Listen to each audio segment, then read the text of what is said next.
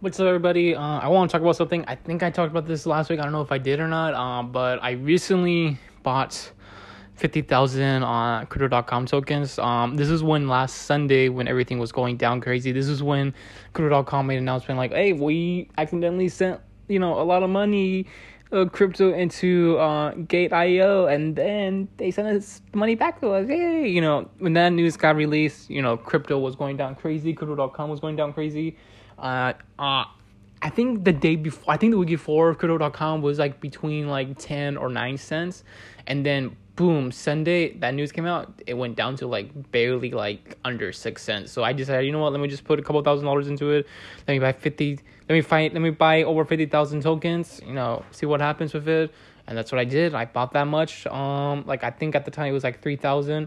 Now it's at my basis of my money went up to like 3,700. So yeah, I'm kind of curious to see what will this coin do in the future. Like I really hope it starts rallying up soon. Like if it goes up to $1, I basically turn my 3,000 to $50,000. But like if it goes up to more, dude, I'm gonna be holding on to this shit for a long time if it does reach over above $1. But I'm thinking of buying some more. Possibly just sell on the side.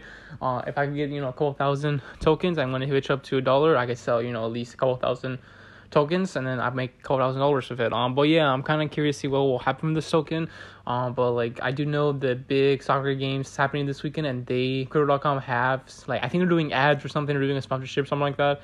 With the big soccer game that's happening this weekend. So yeah, I'm kind of see what's gonna happen. But hopefully Crypto.com doesn't go bankrupt or anything like that, because I heard some rumors last week that they actually accidentally sent at least $1 billion worth of stable coins onto account they made on FTX, and then we recently found out on last Friday FTX got hacked. So if they did send $1 billion worth of stable coins onto FTX account, then they possibly lost $1 billion. But right now that's just rumors. But like, yeah, I hope we have a better weekend than last week. It looks like everything's slowly going back up again. So I'm kind of curious to see what's going to happen with Crypto.com and also the whole crypto market.